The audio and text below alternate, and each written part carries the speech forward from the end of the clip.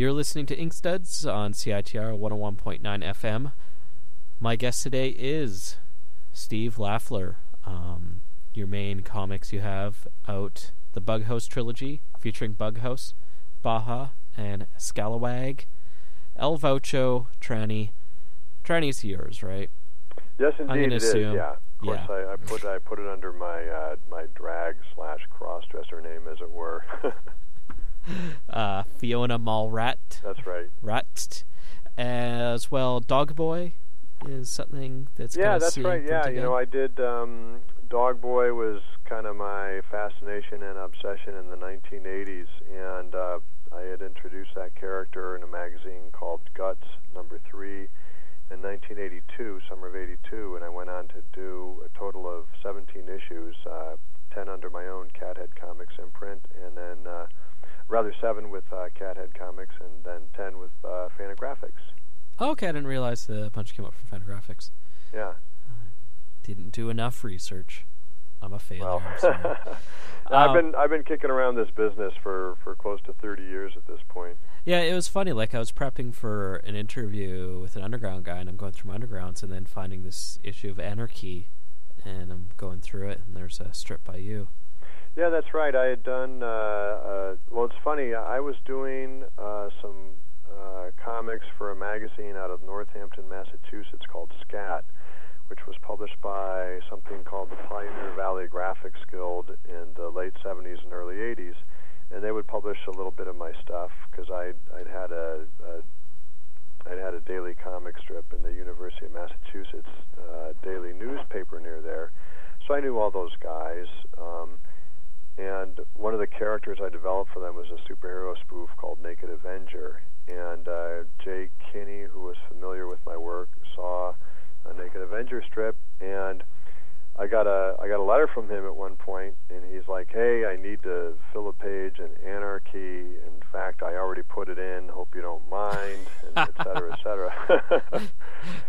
And I didn't mind at all. I mean, it was for me to be published in that magazine, and under the Last Gasp imprint was a big deal at age 24.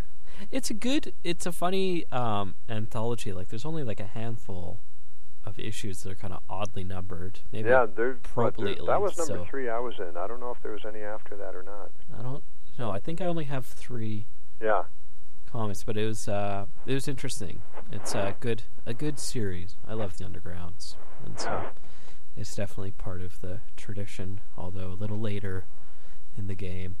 Yeah, pretty late in the game.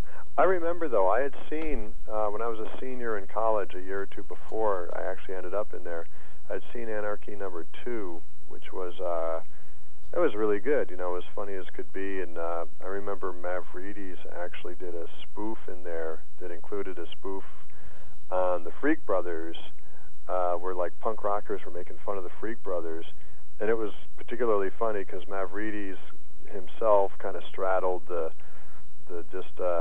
gap between hippies and punks. He was more of a punky guy himself, yet of course he was one of the artists that helped Gilbert Shelton on the Freak Brothers.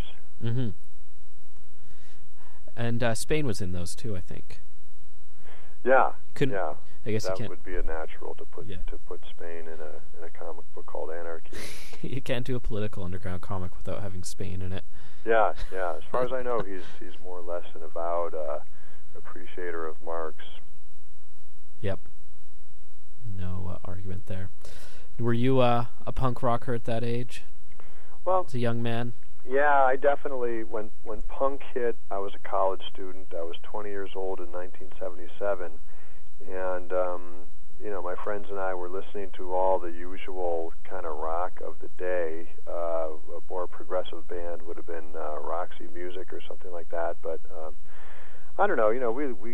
I liked a lot of different rock and roll, but then the summer of '77, a friend of mine goes, "Well, I think Iggy's the best punk," and I'm like, "Who's Iggy and what's a punk?"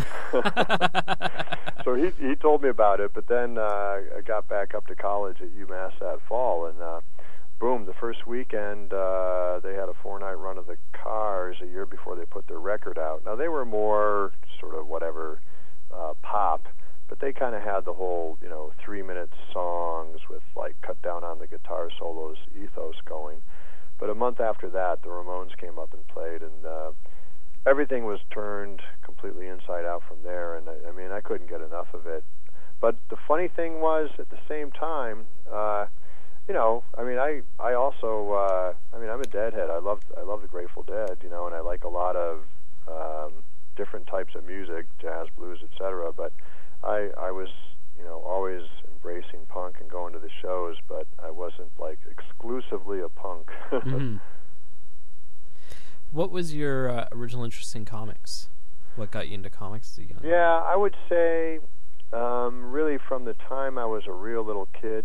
I'm thinking like around 1962. I'm like 5 years old, and we're 4 years old, even 3 years old, watching TV. There was stuff on TV like the Jetsons and the Flintstones and all that, and that stuff was a lot of fun. And of course, me and my siblings watched it. But the thing that caught my imagination and just really, really just pulled me into its world was reruns of cartoons from the 30s and the 40s, and often there'd be a swing soundtrack to these things, swing jazz, and the characters, everyone in the cartoon would be dancing, and the dialogue would basically be rap on top of a swing soundtrack. I saw that, and I'm just like, yeah, I'm going to stay with this. Makes sense. How did that lead into comics, though?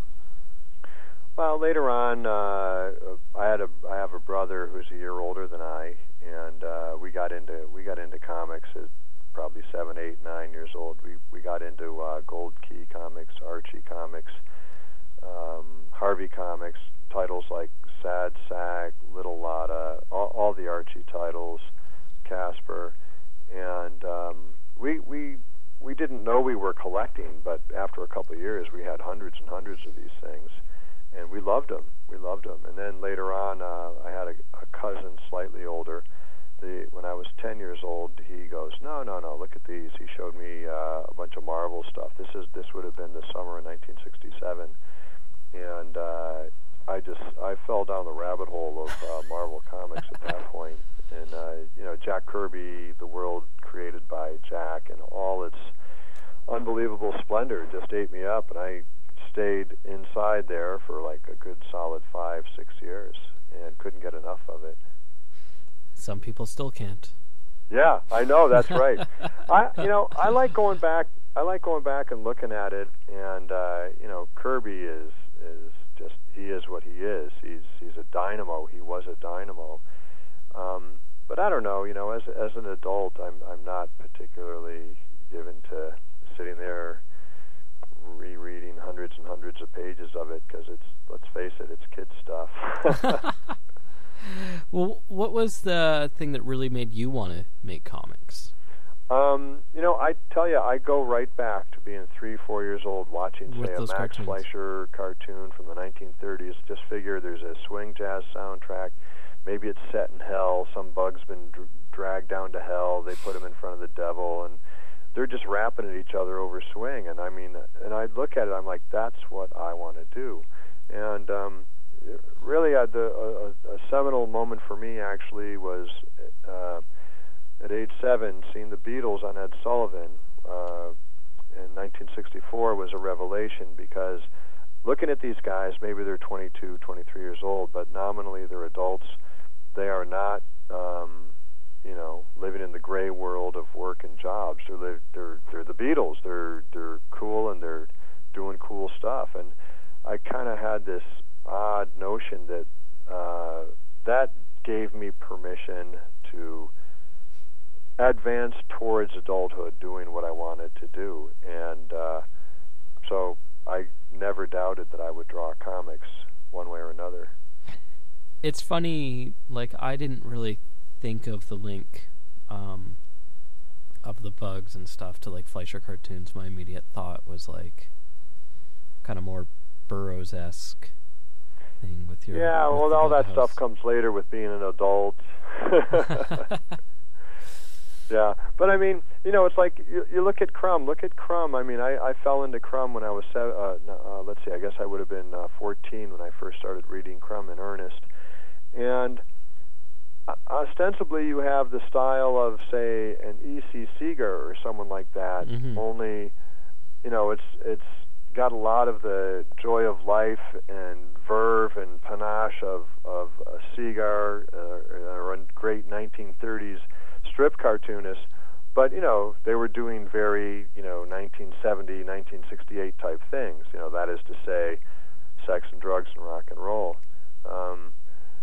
So, you can take any sort of stylistic template and just mix it up with whatever subject matter you want. I mean, that's part of the fun of comics. I kind of feel like when I read your comics, they really strongly reflect who you are and what you've been through. Yeah, I think that's true enough. I'm not sitting here. Well, it's interesting. Like a guy, for example, I'm pretty tight with Mario Hernandez, and Mario would show me like a collection of great short stories. Like a O. Henry type stories, a tightly knit short story with a great twist ending. And he's a great admirer of that type of story. So when he writes a comic story, he's creating a great story with maybe an ending like that, but it's his story. I mean, no one else could have done it. But I'm a little different than that, in that I'm a little less concerned with constructing the tightly bound, entertaining narrative with a beginning, middle, and end, and maybe a twist. Yeah, it's more, I'm thrusting my sensibilities into it. I'm one of the people who's played forward the initial sort of underground ethos of comics really is not only as a means of personal expression, but as a little bit of a psychological mirror to the workings of your own psyche. Pretty egotistical approach in many ways. But I don't know. I love I'm an entertainer. and I'm a clown. I want to tell a story and I want to make people laugh. A big impulse is to just make people laugh. I really do see that, like, you are, especially like the idea of like working through inner demons. I see that a lot in different parts of the work. It was funny, like, reading the first Bug House book, and I was making little notes to myself, and I was like, well, did you grow up Catholic? And I think you mentioned at a point in one of the notes after one of the books about growing up Catholic, and it kind of just, I see those little parts of how they work into your personal story, I guess. Yeah. I mean, Bug House, definitely I incorporated some of that stuff of working through growing up Catholic. It seemed to fit nicely into the Bug House opus at a certain point. Bug House couldn't start like that. Bug House was conceived as an investigation into the nature of the relationship between art making and addiction, and the nature of the creative process. But at a certain point, you're creating characters. You want to create a fleshed out, believable character and give them motivation, distinct persona, and whatnot. And I'm like, okay, let's go after the Catholic business with Jimmy Watts and Bug House. Why not? Mm-hmm. Well, I mean, the links between addiction and kind of Catholicism. I mean, they're both kind of monkeys that someone carries on their back, right? Like, it's they're both different, for lack of a better term, demons that one deals with when they're kind of rejecting. It's interesting. It's interesting. Catholicism. It seems like a lot of people, whether they stick to the religion or not, they end up having a lot of stuff to work out, a lot of psychological stuff to work out, a lot of baggage to work out. And maybe there is, I don't know, I wouldn't be surprised if a high percentage of Catholics are addicted to something. one way to ease the programming, I suppose.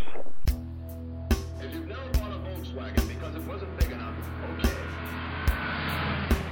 This here's Ballad out of Volkswagen. Volkswagen Bug. It's the first car I drove. It was owned by a thug. He says, here's the clutch, the brake and the gas. You just let her out slow and don't you go too fast. With custom chrome mags and a tiny steering wheel was a cool looking rig that my buddy had still. I let out the clutch and I goosed the gas. I gotta tell you, man, that little bug kicked ass. They call it the Vocho down in Mexico. Well, some are kinda old, some are kinda slow. Don't matter none, cause them bug got sold with a low gear torque that'll pull the load. I bought an old Vocho in Oaxaca town from a hip young fella, had me pegged as a clown. It smoked and it huffed and it wheezed and stalled, but it's my baby bug, it don't matter at all. I jacked up the back and I tricked it out sweet, but it didn't have paper, so I had to retreat. Don't want to get stopped with a bug that's hot, so I had to sell that Vocho on the spot. They called it the Vocho down in Mexico. Now some are kinda old, some are kinda slow. Don't matter none, cause them bug got sold with a low gear torque that'll pull the load. Now I'm looking for a bug that's like new. I'm gonna paint a metal flake indigo blue. Chrome out the engine, detail in flames, and I won't get stuck with bogus papers again. Well, this here's a ballad on a Volkswagen Bug. It's the first car I drove, it was owned by a thug. He says, here's the clutch, brake and the gas. You just let her out slow, don't you go too fast. You let her out slow, don't you go too fast. Well, let her out slow, don't go too fast.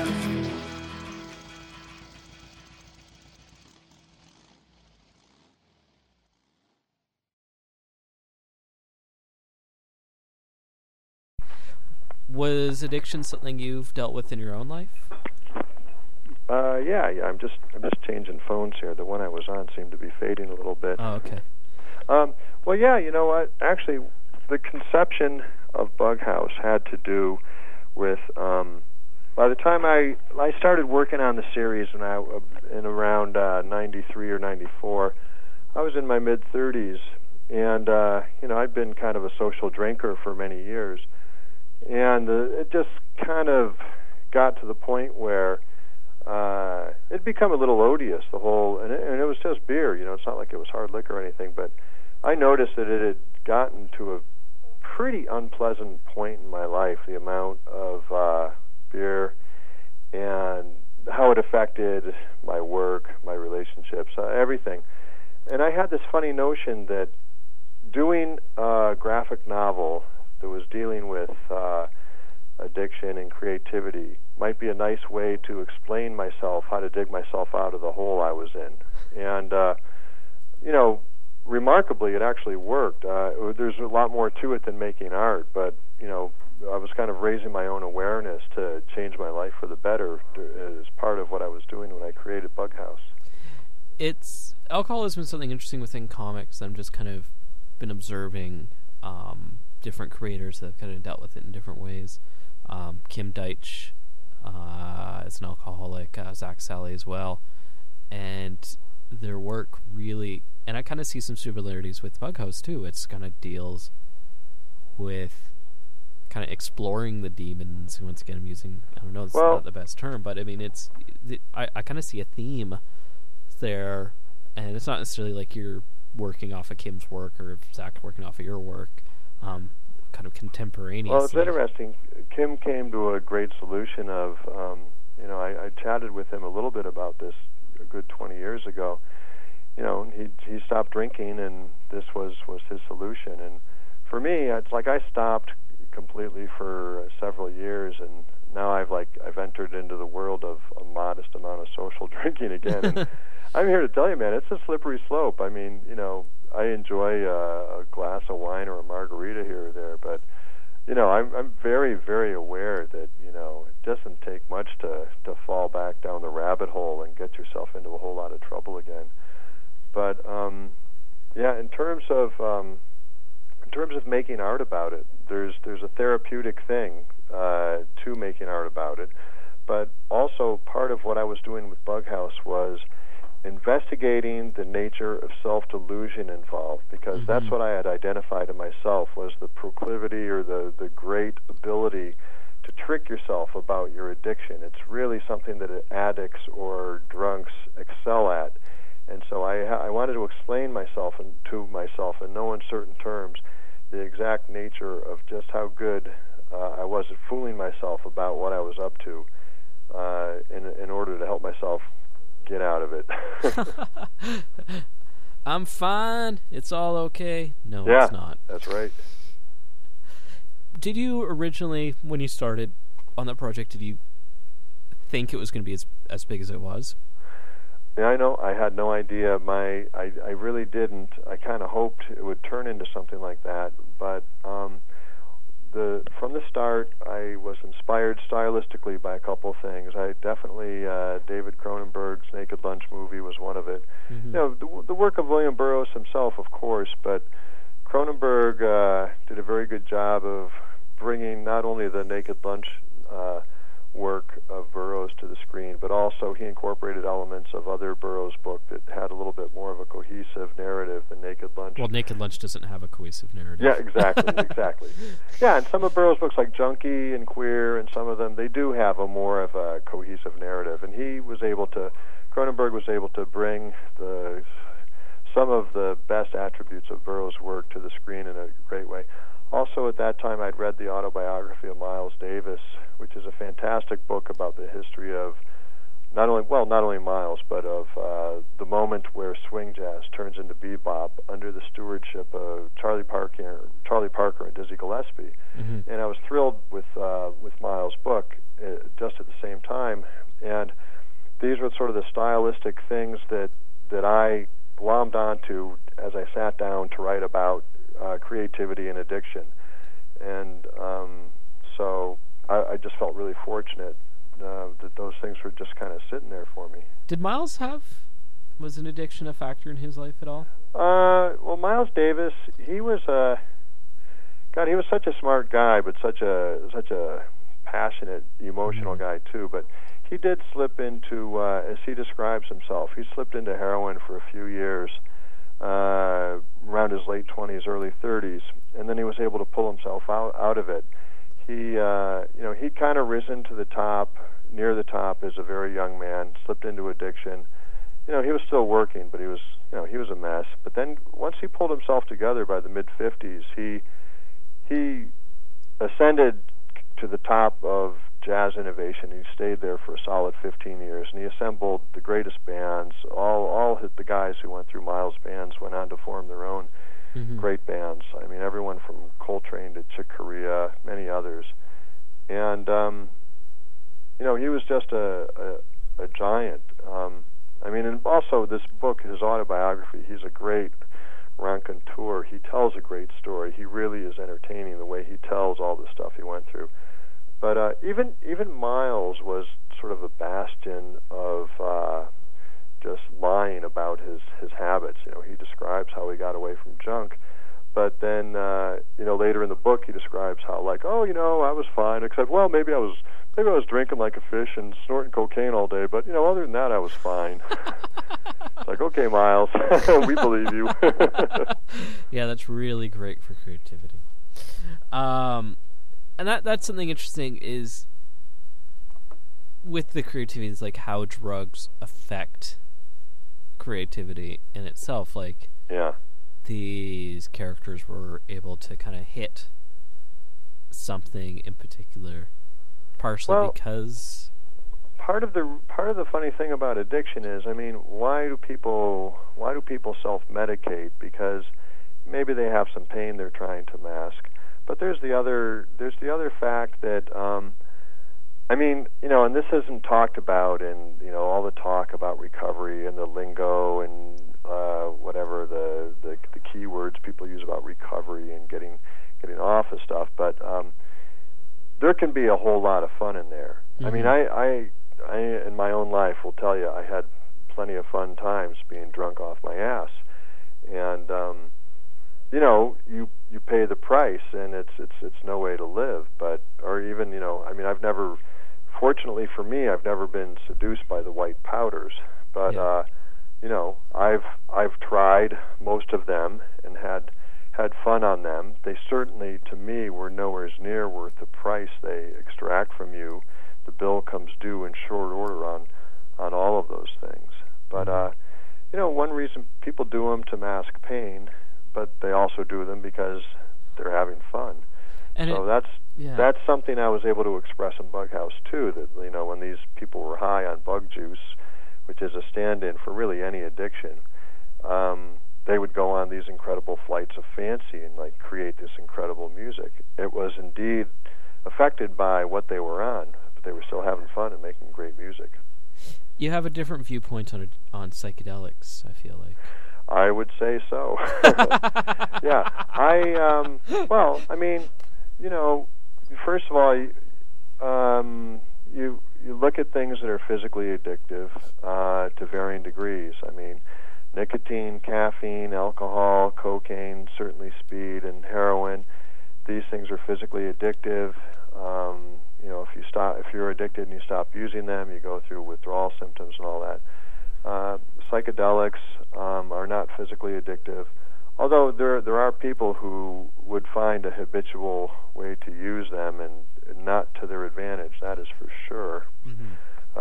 But yeah, my opinion with psychedelics is that people know when to use them, hopefully, or they should take a real gut check before they consider using them. But for me, I don't know. It varies. LSD is an interesting thing. It's like a psychological mirror. It kind of can return you to the same place again and again. And I don't think it's necessary to keep going to that place, but it's worth visiting. Whereas with mushrooms, I don't know. I had an experience as a young man where I was, I don't know. It was a one-of-a-kind experience. It was, for all intents and purposes, I would call it the equivalent of like a shamanic initiation or something, what I experienced. And I didn't understand that. This happened when I was a freshman in college. I didn't understand that at the time, but later on, reviewing things like the literature of Joseph Campbell or the book Black Elk Speaks about a young Sioux Indian who went through a similar experience under different circumstances, what happened to me under the influence of mushrooms did seem to be some sort of initiation into a different way of seeing the world that I found a lot better than, for example, being Catholic.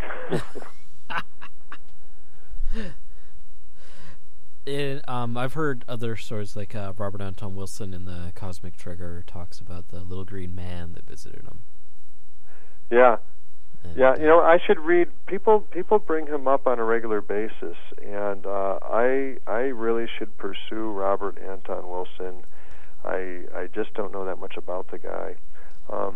I know that there's a guy these days, Daniel Pinchbeck, I believe his name is. He's a self-styled psychedelic guru, and he's an interesting guy. His work does not resonate with me, just for whatever reason. The guys interesting to me would be Ken Kesey and Terence McKenna. Many people are familiar with what Ken Kesey did with the whole, the boss and the acid test and all that. But Terence McKenna had an idea that the mushrooms themselves have a point of view, and Terence tries to mix his ideas of his psychedelic vision with science. He was trained in science, and I don't know. To me, it's like, why try to sell these insights and these worldviews to people who are science-based, because they'll reject them out of hand. Each of these things sort of stand on their own, and I don't have a problem with them not mixing. Science is great for explaining sort of physically manifest phenomenon, and that's wonderful. But I don't know. McKenna's thing resonated with me in the sense that he says that it seemed to him that the mushrooms had a point of view, and that's what I experienced too. At least when I was a kid, it seemed to me that they were sort of like going, "Come with us, Steve. We have some things to show you. You're a good sport. We're going to scare the shit out of you, but you're a good sport. You don't mind." And it was like getting a peek backstage at how reality seemed to work. And I won't. I've been going on at length here. I won't bore you with the details of what that vision was because that's what I've been doing comics about for 30 years. Well, and that's just how the impact that they've had and like the role that it's played in your life. I think so. I have certain concerns and certain subject matters, but this sort of like being turned inside out when I was 19 years old, that experience really, it was like, okay, what are human beings? What are we here for? Let's try to figure this out.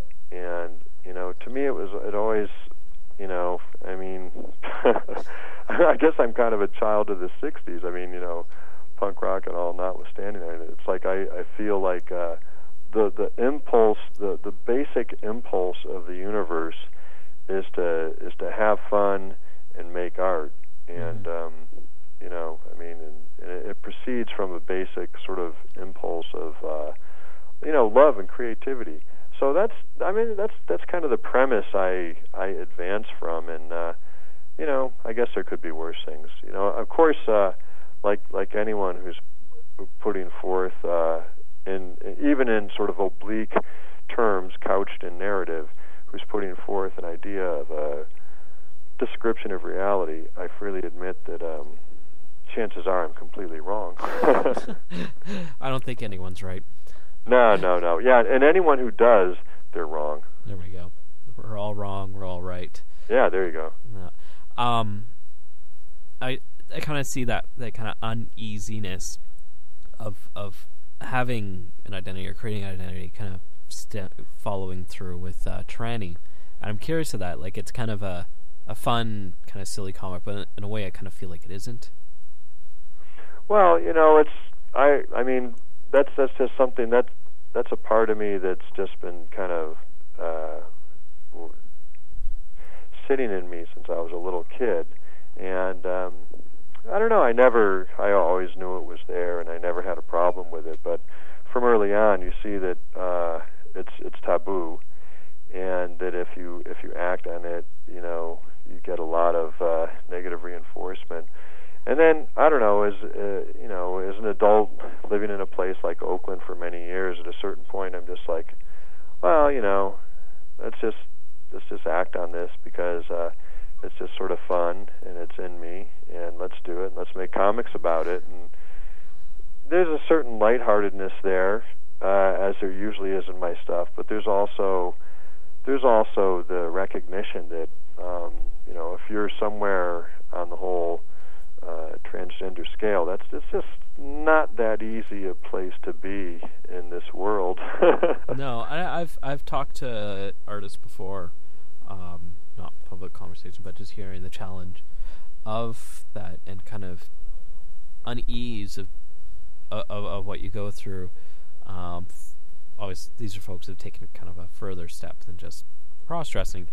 But yeah, everyone. There's a million different ways that it works for people, and everyone has to find their own sort of comfort level with it. And I don't being just an artist and used to working with a kind of a improvisational style. Although as I've gotten older, I've gotten more sort of structured in my writing and my concerns about structuring narrative. But I'm comfortable with being unusual.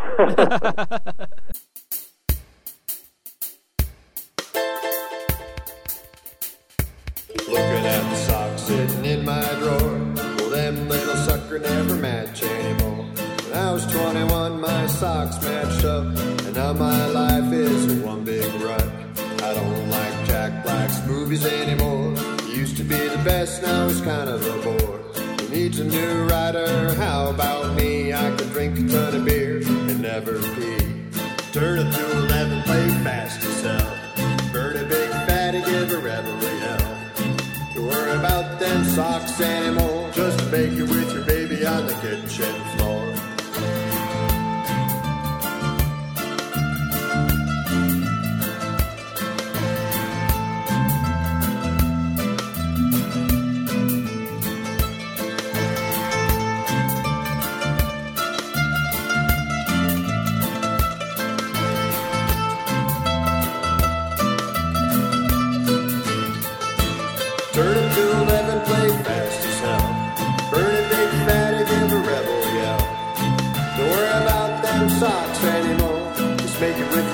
on the kitchen floor, looking at the socks sitting in my drawer. Them little sucker never match anymore. When I was 21, my socks matched up, and now my life is one big rut. I don't like Jack Black's movies anymore. He used to be the best, now he's kind of a bore. He needs a new writer, how about me? I can drink a ton of beer and never pee. Turn up to 11, play fast as hell. Burn a big fatty, give a rebel yell. Don't worry about them socks anymore. Just make it with your baby on the kitchen floor.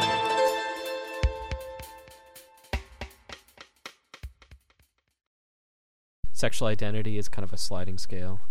Yeah. You know, it's not set anywhere particular. Yeah, I think that there's even people who identify strongly one way or another. I mean, you know, there's sort of categories out there waiting for us to step into and say, yes, we're this or we're that. But I mean, hey, what are you going to feel like next Tuesday? You don't know. And so next Tuesday you wake up and go hang out and find out who you want to be and what you want to do.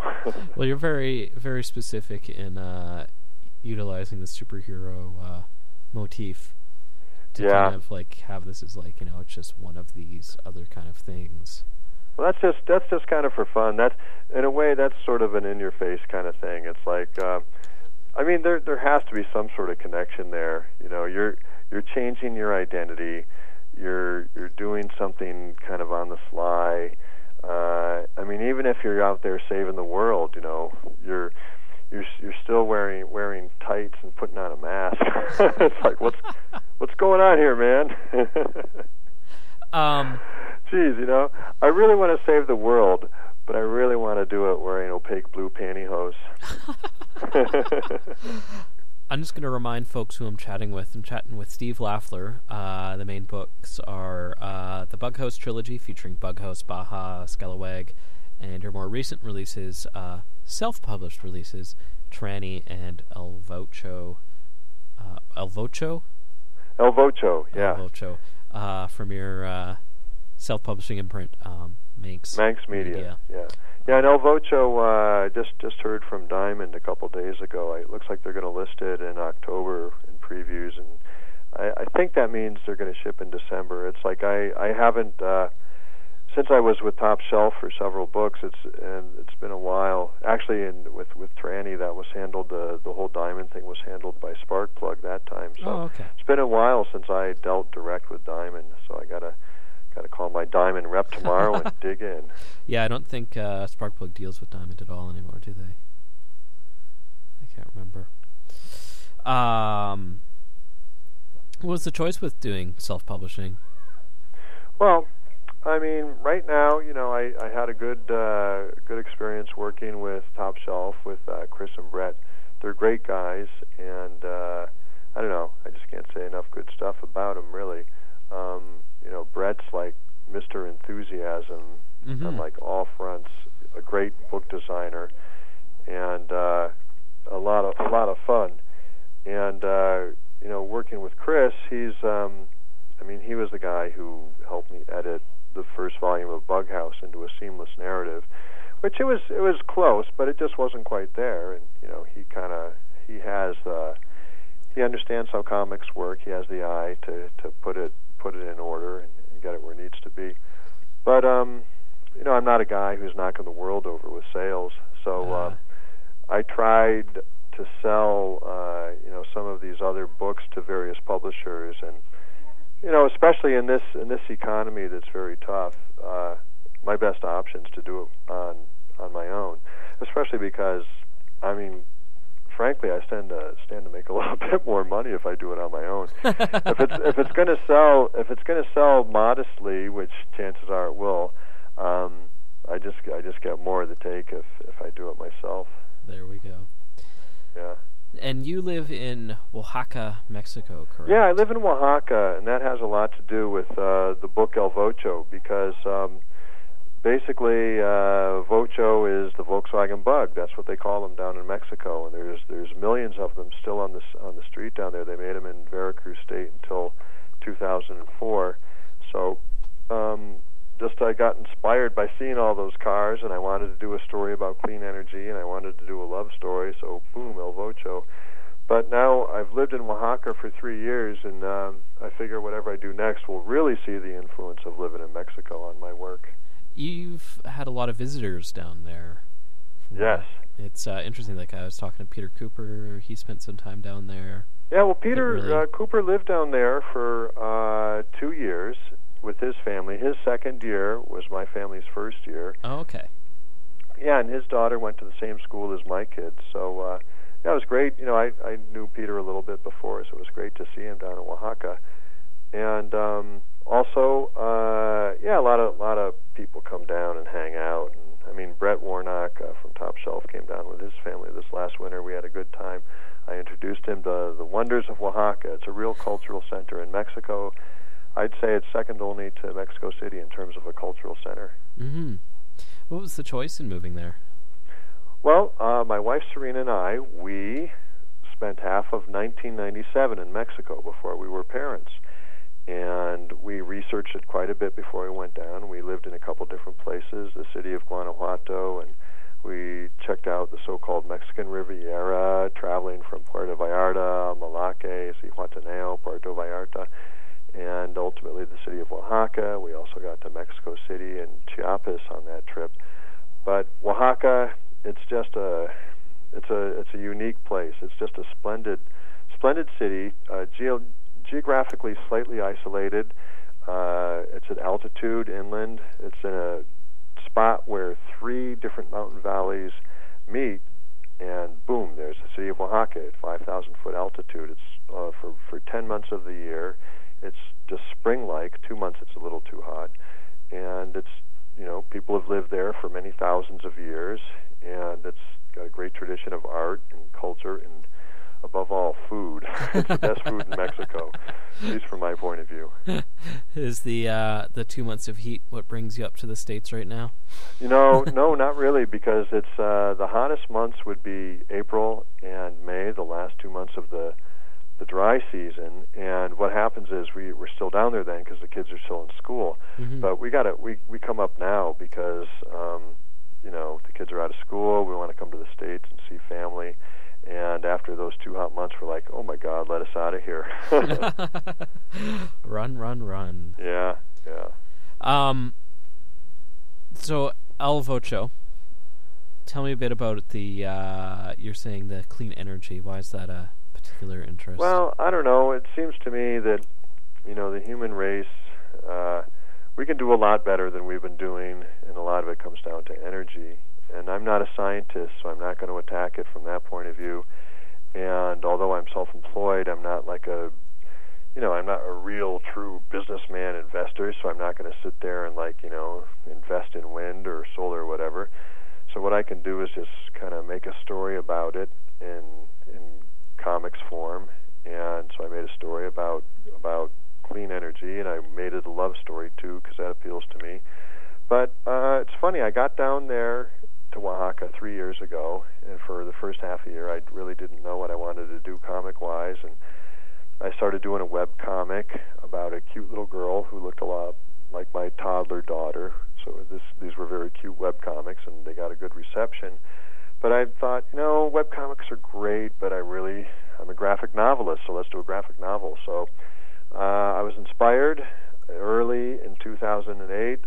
Matt Stromberg, the great painter and comics artist Matt Stromberg, came for a visit, and somehow Matt's very presence just fired me up. And Matt's and Perry, his partner, they visited us, and they went off to the Oaxacan coast for a week. And when they came back, Matt says, "How you doing, Steve? What's up?" And I go, "Dude, while you were away, I sat down and I wrote a script. All I did all week was sit down and write." So that's where the script came from. And yeah, so I just kind of, between being a super dad and just kind of living life in Mexico, I just chipped away on this book for a couple of years, and now it's done. Awesome. Yeah. Making comics. Yeah. Tell me about the music side of your life, because I'm presuming we'll probably be having some of your songs on here, if that's something you'd be into. Oh, cool. Well, I'll tell you, you know, I mean, I'm obviously a music lover. I did Bughouse, which is this whole opus about, really about the birth of bebop, among other things. I'm a rabid fan of many bands. The Ramones, favorite bands, I don't know, Ramones, Cramps, Muddy Waters, Howlin' Wolf, Grateful Dead. A lot of people howl when they hear me say Grateful Dead, but Jerry, man, you can't beat him. Anyway, I know. Oh, no, that guy. Well, but when I moved to Oaxaca, it's funny. We Serena and I, my wife, we needed to rent or buy a house. So this guy, we call up Todd and Sylvia. They sell real estate in Oaxaca, and so I get in the car with Todd and Sylvia, and we're going to go look at some places. And within 10 minutes, Todd sizes me up and he goes, "Huh, you play guitar?" And I'm like, "Well, not really. I mean, I kind of chip away at it the tiniest bit." And he's like, "Fine, you're going to come out on Thursday nights and play with us." So he drafted me. He's a very gracious soul, this guy Todd Spieler, who co-wrote the song Ballad of the Bug, which is sort of the theme song for El Vocho. But I started coming out and playing with Todd's group. This other guy, Tony Robb, is the host. On Thursday nights, we play Under the Stars in the village of San Pablo Etla, 10 miles from the city of Oaxaca, and 50 yards from Tony's mezcal still, mezcal being distilled agave. And anyway, it's, I don't know, it's kind of country blues and bluegrass and rock and roll and, corny pop rock, whatever the heck we feel like playing. But this is something I didn't expect moving down there. Like I told Todd that day, I've always enjoyed chipping away at playing a little bit just for fun. But I've gone Oaxaca-billy, and I can't get enough of it. And yeah, I don't know. I'm a songwriting, guitar playing, caterwauling, white boy from New England, Oaxaca-billy Yahoo now. It must have been really nice to have a quote on the book, on one of your books from Lux Interior then. Oh yeah. Well, the Cramps. Well, it's interesting. Talk about a shamanic catharsis. I always loved that band from the moment I heard them in whatever it was, 1979. But for some reason, had never seen them. And the first time I saw them was the summer solstice in 1990 at the Warfield in San Francisco, and I lost my mind in the pit, and it was like the most fun I ever had in my life. I broke my glasses and cut my arm and lost my keys and all this stuff, and I'm like, yeah, man, I'll do that any day. But yeah, the Cramps, they were, the late great Lux. He was the true king of rock and roll. He was a performance artist. He was a comedian. He was definitely some sort of tranny, but above all else, he had a pure rock and roll heart. No apologies to Lou Reed, but the man with a rock and roll heart is Lux Interior. Oh, definitely. Yeah. Yeah. No, it's. I will not argue that. Yeah. Did you ever read the research book with the interview with him and? Yeah. One time, my good friend J.R. Williams was visiting my house when I lived in Oakland in the early '90s. J.R. visited, and he picked up a copy of that book, and I just sit next to him waiting until he went to the bathroom so I could grab it and run off and read it for a few minutes. It's amazing. They have this 45 collection, if people don't know, and it's just this kind of immense, most researched rockabilly. Lux and Ivy were true archive. historians, not only of rockabilly, but all sorts of fringe music from the 40s, 50s, and 60s. All these, they weren't even bands. They were just like guys who would get their, it's like I think he said in the interview, guys would get their dad to put up some money, and they'd go to some local recording studio somewhere in Kansas or Iowa. They'd cut a few insane songs, and no one would ever hear from them again. But still, there were still 1,000 records out there, and Lux probably had it. Yeah. Oh, it's amazing. Yeah. He was one of those folks, we've had a lot of these recent deaths of musical people, and he was one of those that really hit me. Him and Joe Strummer, I think, were the two that... Oh, God, Joe Strummer. God, to die so young, and to voice like an angel, a certain kind of angel, but man, there's only one Joe Strummer. The Clash are another, incredible band. I don't know, the Good Die Young. One of my favorite short-lived bands was the Minutemen. Dee Boone, the guitarist and singer for the Minutemen. that guy had it in spades, and he only was able to, have this career of like 5 years or something. I mean, he was immense. It, I just remember that, or reading about how it devastated the whole Southern Cal punk scene. Yeah. I read Rollins Get in the Van, and that was just a big chunk of it. Yeah, it was interesting. I heard when Lux died, I heard, I don't know, I was just kind of reading up about it and stuff, and some of these guys, like Henry Rollins, wrote a great eulogy for him that was printed in the LA press somewhere, and he mentioned that Mike Watt from the Minutemen was, and his own career, Mike Watt was really bummed when Lux died. He just was like, oh man, come on. Yeah. Well, it's such a sad note we've gotten ourselves to here. I know. Jeez. Everyone just go and we're all finite. Yeah, go listen to Stay Sick or The Human Fly or something. Yeah, Stay Sick, man. That's a great record. So what do you have for the future? Where do you want your comics to take you? Yeah, well, I'll tell you, I got a notion right now that I did in the 1980s mostly. I did with this character Dog Boy 400 or 500 pages of comics. So I think it's time for me to assemble them into some sort of collection, and it'll be a pretty thick book. I'm not going to print all Dog Boy because some of it blows chunks, but a lot of it's pretty good, I think. And I'll do a news story too. I got a funny idea for a news story, so I'll work on this next. It'll be called Dog Book.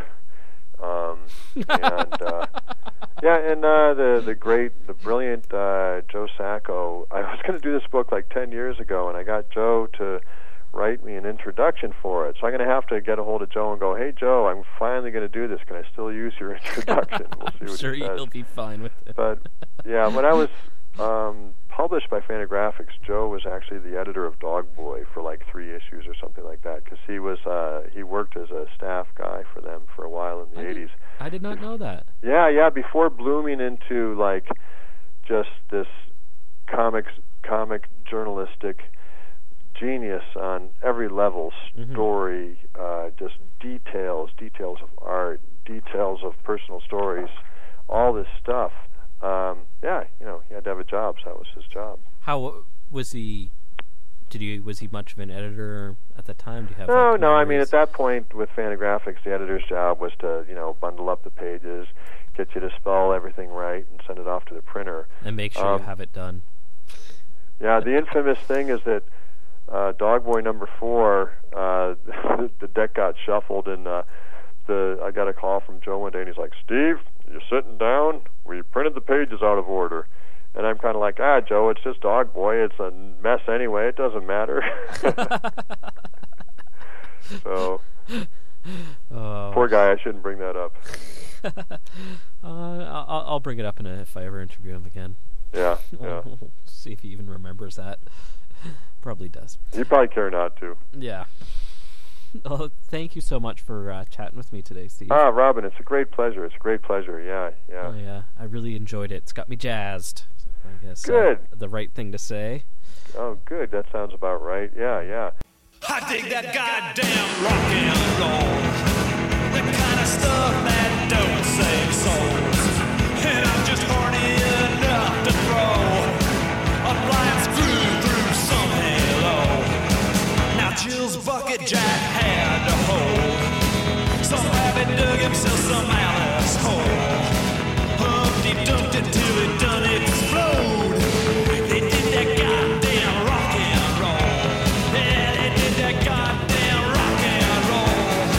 That kind of stuff that don't save souls.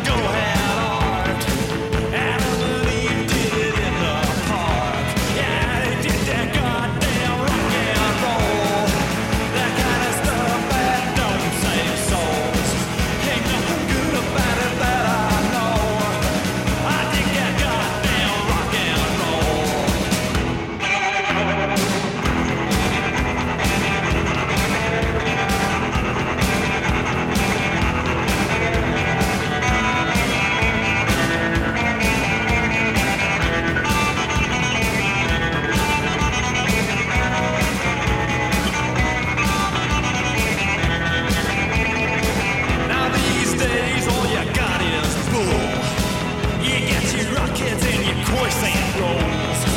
In days of old, though, when nights were